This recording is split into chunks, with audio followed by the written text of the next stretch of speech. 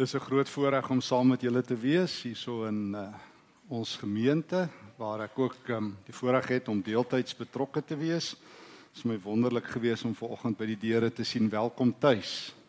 Mag jy dit ook so belewe. Here, baie dankie vir die woord. Dankie dat ons vir 'n oomblik, as ons oë toemaak en as ons gedagtes fokus, dankie dat ons vanoggend kan die verwagting hê in ons hart, Here, dat ons ook tuis sal wees by u woord.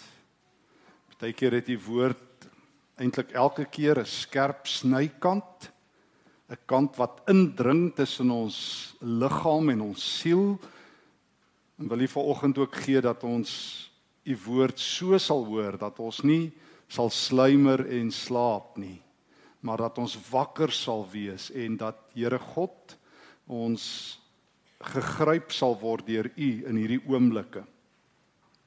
Dat ons die erns, die gewig, die dringendheid van die woord sal hoor. Here, ons leef in 'n lewe met soveel oppervlakkigheid waar mense kan dryf en dobber en so van plek tot plek maar kan rondhang. Maar anker ons vandag sterk en stewig op die rots, op Jesus Christus. Dis ons gebed, as ons dit ook in u eie naam vra, Christus. Amen. Ons gaan vanoggend stil staan by 'n groot teks, die van die woorde van ons Here Jesus in Lukas hoofstuk 16. Lukas hoofstuk 16, 'n gelykenis wat Jesus vertel. En dit is regtig 'n aangrypende gelykenis van Jesus. Die ryk man en Lazarus. Dit is so dat ons in 'n wêreld leef, vriende, wat vir baie mense hier en nou die somtotaal van die lewe is. Al wat saak maak is hier en nou. Soveel so dat daar in Engels alselfs 'n woord is om van lewe na die dood te praat as die afterlife. Die nalewe, die afterlife, so asof die eintlike lewe hier is en dan is die lewe aan die ander kant so 'n nagedagtenis, and afterthought, sal die Engelse ook sê, afterlife and afterthought.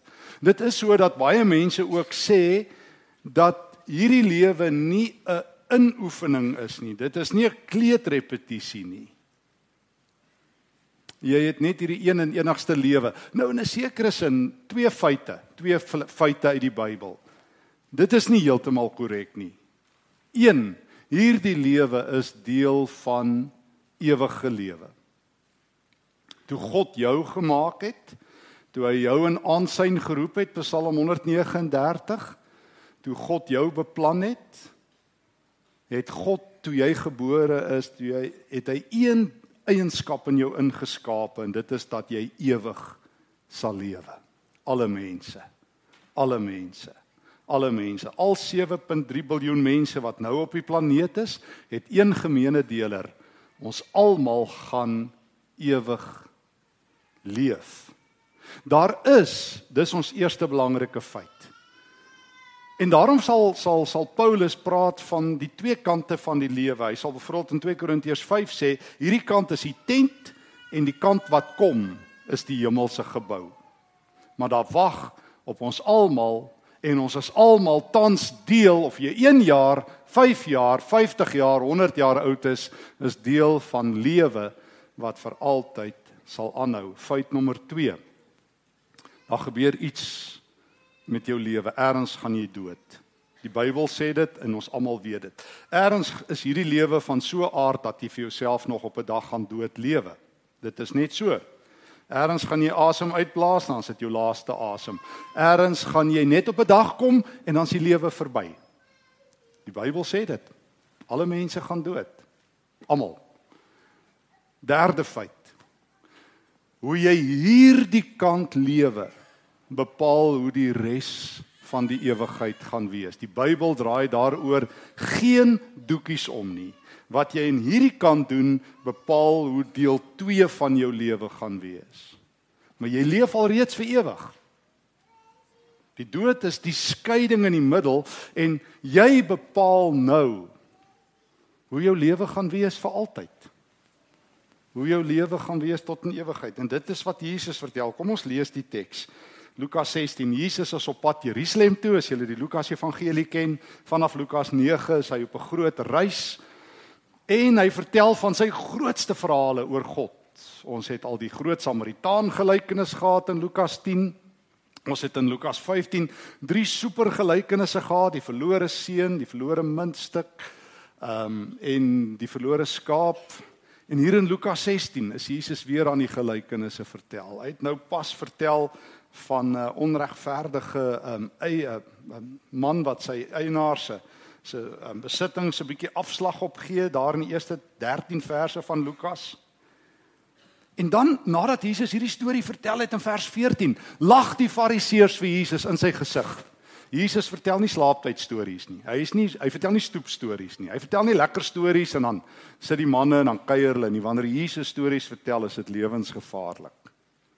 En daarom lag die fariseërs hom uit in vers 14, want hulle is liefhebbers van geld.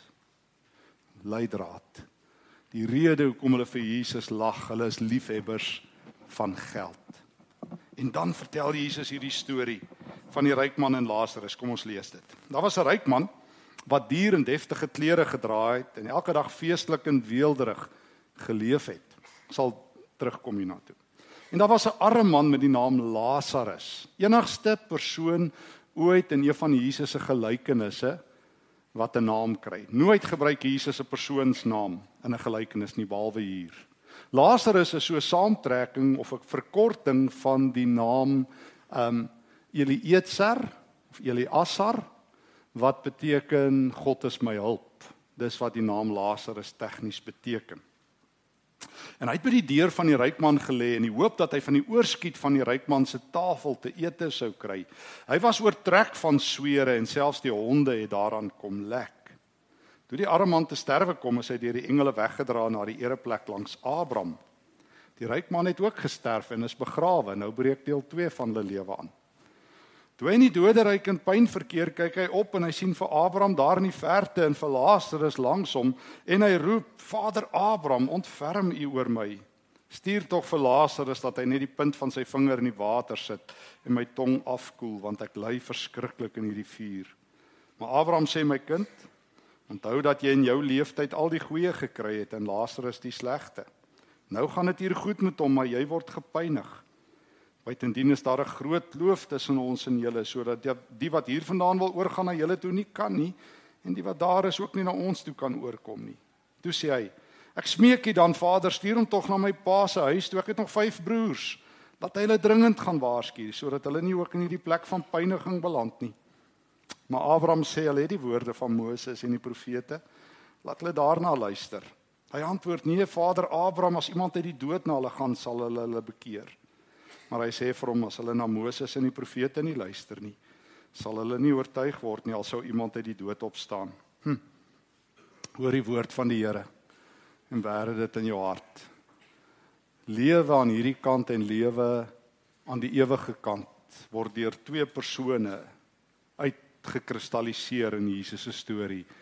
Die ryk man, hy staan net bekend as die ryk man, en Lazarus, hoor ons, is arm.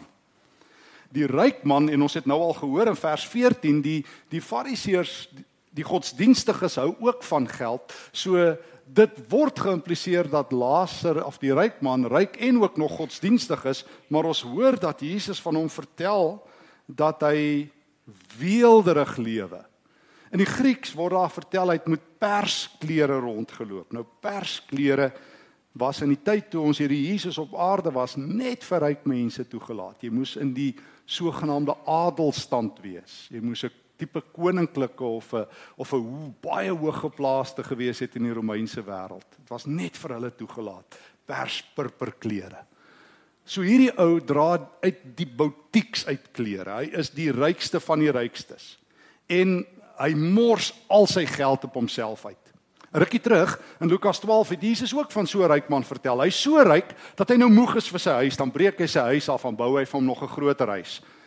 Sodat hy net al sy geld op homself uitmors en uitmors en uitmors. En Jesus is nie teen geld nie, maar hy is daarteen dat geld jou baas is, altyd. En dis net so, dan vat geld 'n ou se lewe oor. Dis net so, dan werk jy 24/7 vir geld. Dis net so, dat jy geldverslaafde is. Dis net so, dat jy met jou godsdiens en al verstik in jou gedurende najaag van geld. Ek sê altyd vir die jong mense, en ek wil dit vandag weer sê, meeste mense sê die lewe gaan oor 3 dinge. Wat jy kry, waar jy bly, en watter kar jy ry. Dit is vir meeste mense die belangrikste. Dit bepaal hulle status. Wat jy kry, en waar jy bly, en wat jy ry. En mense gee hulle lewe daarvoor. Hulle sloof hulle af daarvoor. Hulle sê, dis waaroor die lewe gaan. Vra vir die ryk man. Hy het die beste gery, die beste gekry en die beste gebly. O, jy mag op 'n goeie plek bly en 'n mooi kar. Jy moet nie dit hoor nie. Maar as dit is wat jou lewe bepaal, het jy moeilikheid. En daar's nog iets wat hierdie ryk man doen. Hy het nie 'n hart vir ander mense nie. Dis eintlik die eintlike ding wat jy agterkom. Wat jy oor en oor in die Bybel hoor. Sodra geld jou baas is, deel jy dit met niemand nie. Onthou julle Prediker 5 vers 7? Dis 'n verskriklike teks.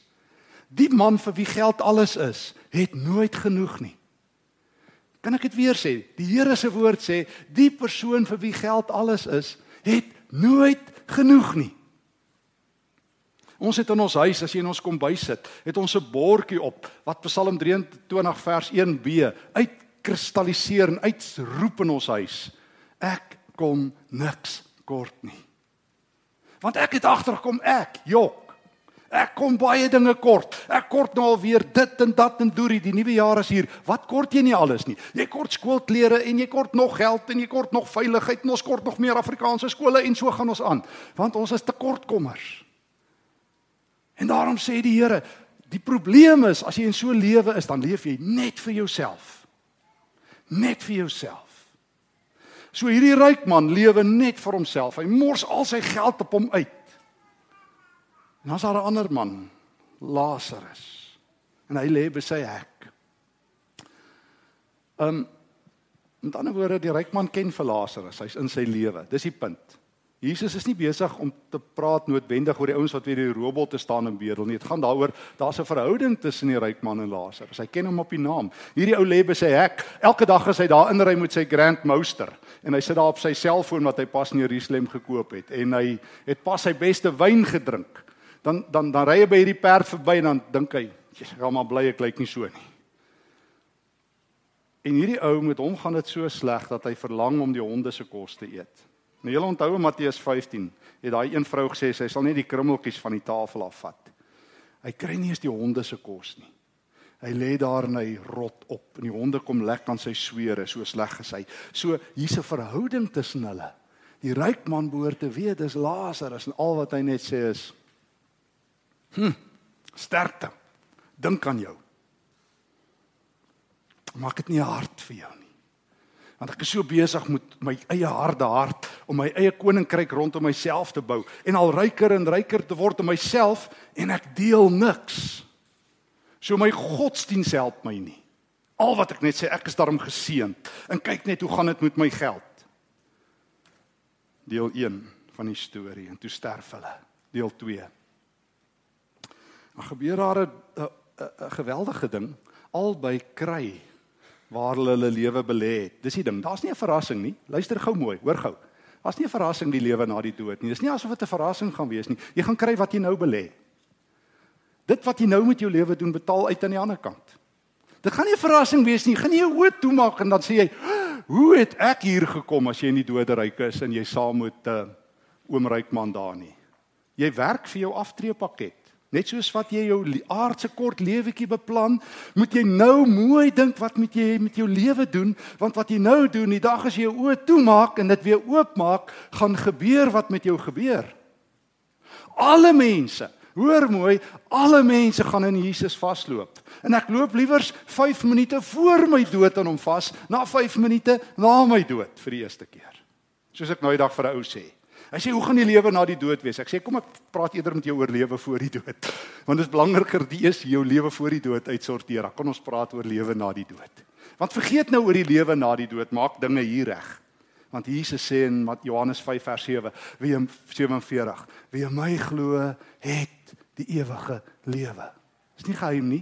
Wie in my glo, het die ewige lewe. Johannes 3 vers 18, almal ken vers 16. Vers 18 sê, wie nie glo nie is klaar veroordeel. Dis nie 'n verrassing nie. Jy weet wat vir jou voorlê. Hierdie man maak sy oë oop. Hy het gewerk vir sy aftreepakket. Nou kry hy dit, nou sy dikklip. Hy het gewerk daarvoor. Hy het elke dag het hy vir hom aandele gekoop in die hel. En nou sy dikklip laat dit uitbetaal. En nou lê hy daar en hy is in hierdie pyn. En hy sien deur in die verte vir Abraham. En hy dink my mappers, dis Lazarus, ek onthou hom. Hoekom onthou hy vir Lazarus? Want hy het elke dag by hom verbygeloop. En hy dink daar sit hy by Abraham en hy's getroos. Hy's in die arms van die Allerhoogste se knegg Abraham. En nou vra hy, ag, kan ek nie net nog een keer hier op aarde kon ek almal omkoop? Kan ek nie dalk Abraham omkoop en sê, ag, stuur net daai ou met 'n bietjie water hier na my kant toe. En Abraham sê vir hom, is te laat. Soos jy jou lewe aan hierdie kant leef, speel hy vir altyd aan die ander kant uit. My vriend, ek kan jou nie help nie, sê Abraham. Dis te laat. En dan sê hy, maar ek het 5 broers, hulle is nog erger as ek. Hulle het omtrent beleggings in die hel. Hulle gaan superplekke hier loslaan. Asseblief gaan waarsku hulle. Dan sê Abraham die woord van alle woorde. Sal nie help nie. Sal nie help ek stuur Lazarus nie. Sal nie help ek stuur die engel nie. Niks sal hulle oortuig nie. Hulle het die woord van God. As die woord van God hulle nie oortuig nie, sal niks hulle oortuig hoe hulle lewe moet leef nie. Hulle het die woord van God. Ek ken baie mense wat sê hulle sal glo as daar 'n wonderwerk gebeur. Ek ken iemand nou die dag weer wat vir my sê hulle bid nou vir reën en as God nou in die Kaap reën gee, sal hulle oorweeg om te glo. Ek sê nee, hulle sal nie. Hy sê hoe weet ek dit? Ek sê gaan lees Lukas 16. Al slaan God gate in die hemel, sal mense nie glo nie. Hulle het die woord van God. As jy nie God se woord glo nie, my broer en suster, sal jy nooit glo nie. Sal jy jou lewe belê soos wat jy hom tot nou toe belê het. En ek onthou die woorde by 'n kerk waar ek onlangs ook vir mense sê hulle moet hulle lewens reg kry. Sê ou vir my, maar ek kan nie nou my lewe verander nie. Ek het my hele lewe so uitgewerk. Ek sê vir hom, ek verstaan dit. Dis jou belegging. Jy moet besluit waar jy jou lewe belê het. Hier waar mot en roes verniel. As dit jou belegging is, broer, stres. Jy moet in die aand eintlik 'n wekker stel en wakker lê soos jy moet bekommer oor jou geld. Jy gaan dit in elk geval doen, maar jy moet dit aanhou doen. Want is net wanneer Prediker 5 vers 16 waar word, as die Here vir jou iets gee. Wanneer die Here vir jou besittings gee, kan jy lekker slaap, want dan kom dit van hom af. Maar dis Prediker 5, ons is by Lukas 16. So my vriend, broer en suster, liewe jong mense, ek wil nou vanoggend vir jou ietsie sê. Jy het ewige lewe. Ek wil vir jou nog 'n ding sê. Hoe jy nou lewe, bepaal hoe die res van die ewigheid gaan wees. Jy's nou besig om 'n portefeulje, die groot mense sal weet, 'n pakket saam te stel oor hoe jou lewe gaan loop. En ek wil nou vir jou sê, as jy nog nie gedink het oor jou lewe nie, is dit vanoggend die tyd, hier op hierdie Sondag, om te vra, waar belê ek my lewe? By wie? By hom waar mot en roes nie kan verniel nie? Is ek besig om my skat in die hemel op te bou? Is dit waar dat 1 Petrus 1 besig is om waar te word, dat my skat veilig by die Here bewaar word? Of weet ek nie?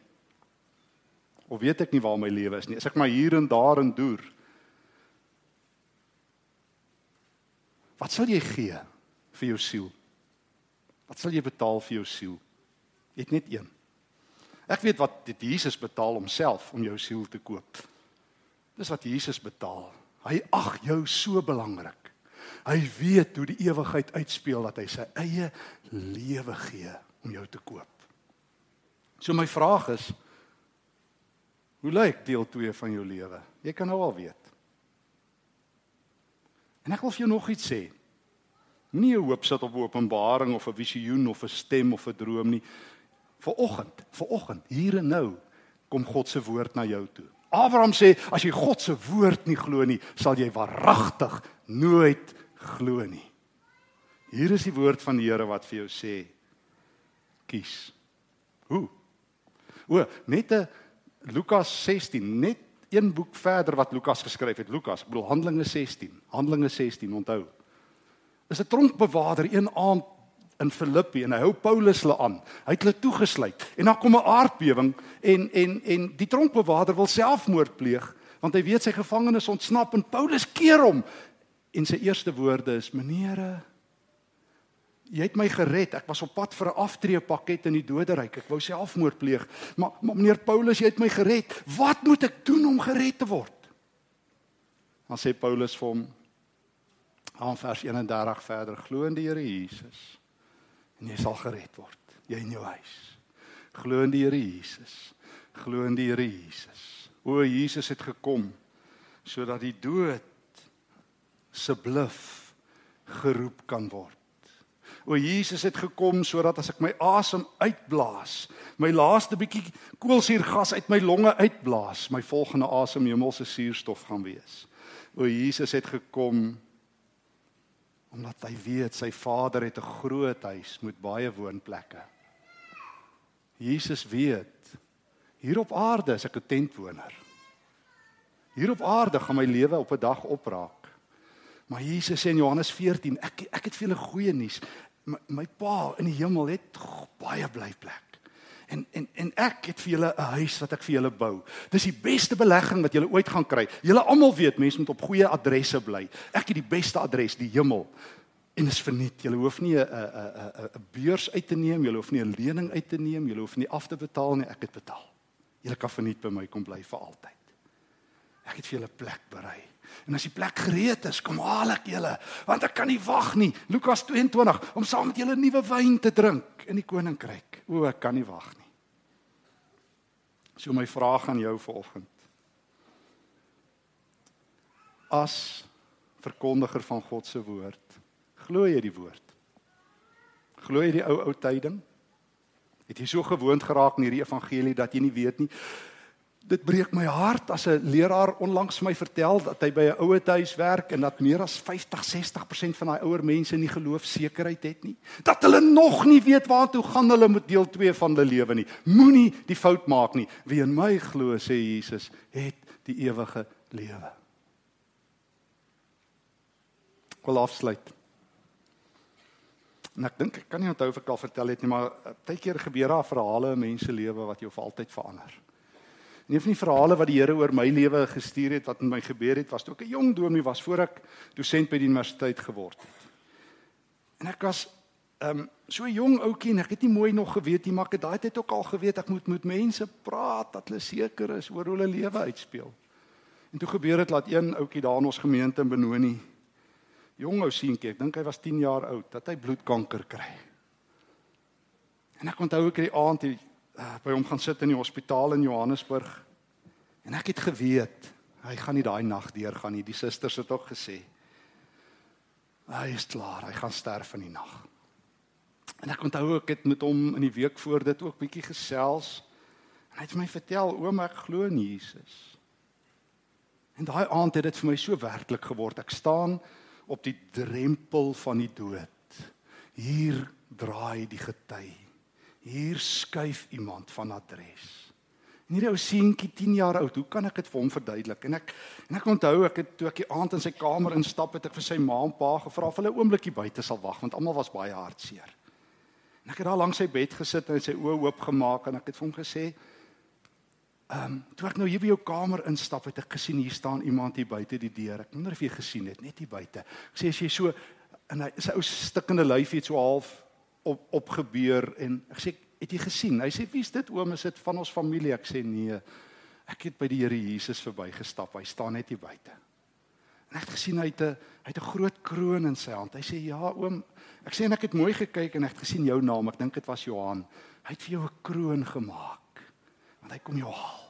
En as hy jou kom haal, kom hy nie met 'n rotang nie, hy kom met 'n goue kroon, want dis wat hy sê, of jy 10 jaar oud is of 100 jaar oud, hy kan nie wag dat jy kom na hom toe nie, want hy het vir jou plek, want hierdie is eintlik die voorlewe, dis eintlik the before life, the afterlife, dis waarvoor Jesus jou gemaak het, en hy het vir jou 'n goue kroon, en ek het hom gevra, as jou lyf seer, hy sê, o my liggaam pyn, ek wens so, dis verby.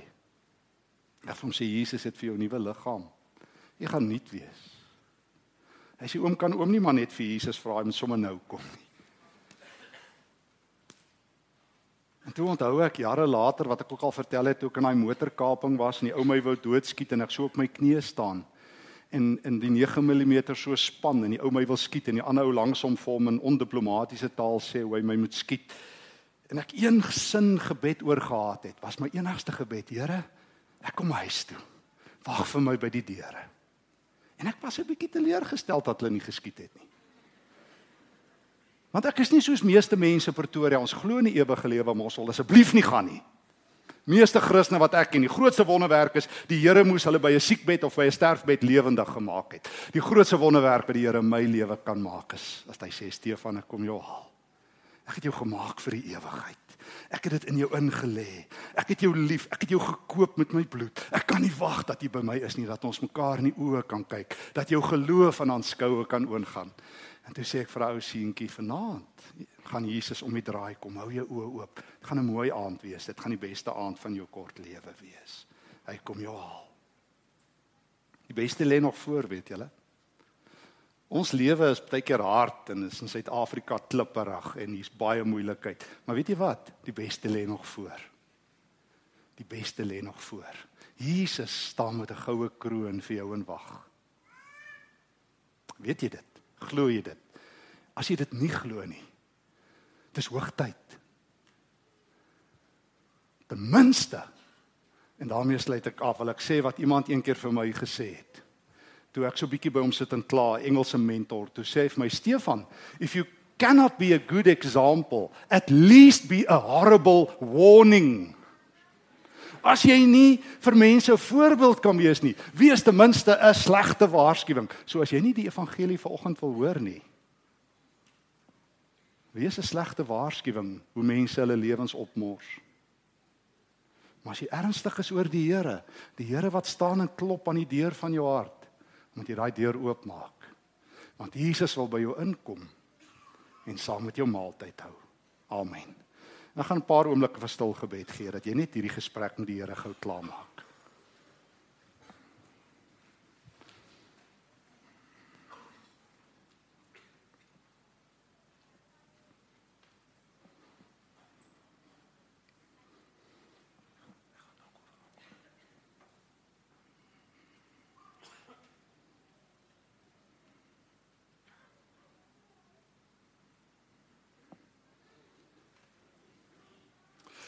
Here, as ek nou met my lewe voor U staan, my een lang lewe, my voorlewe en my nalewe, Here, dan bely ek glo.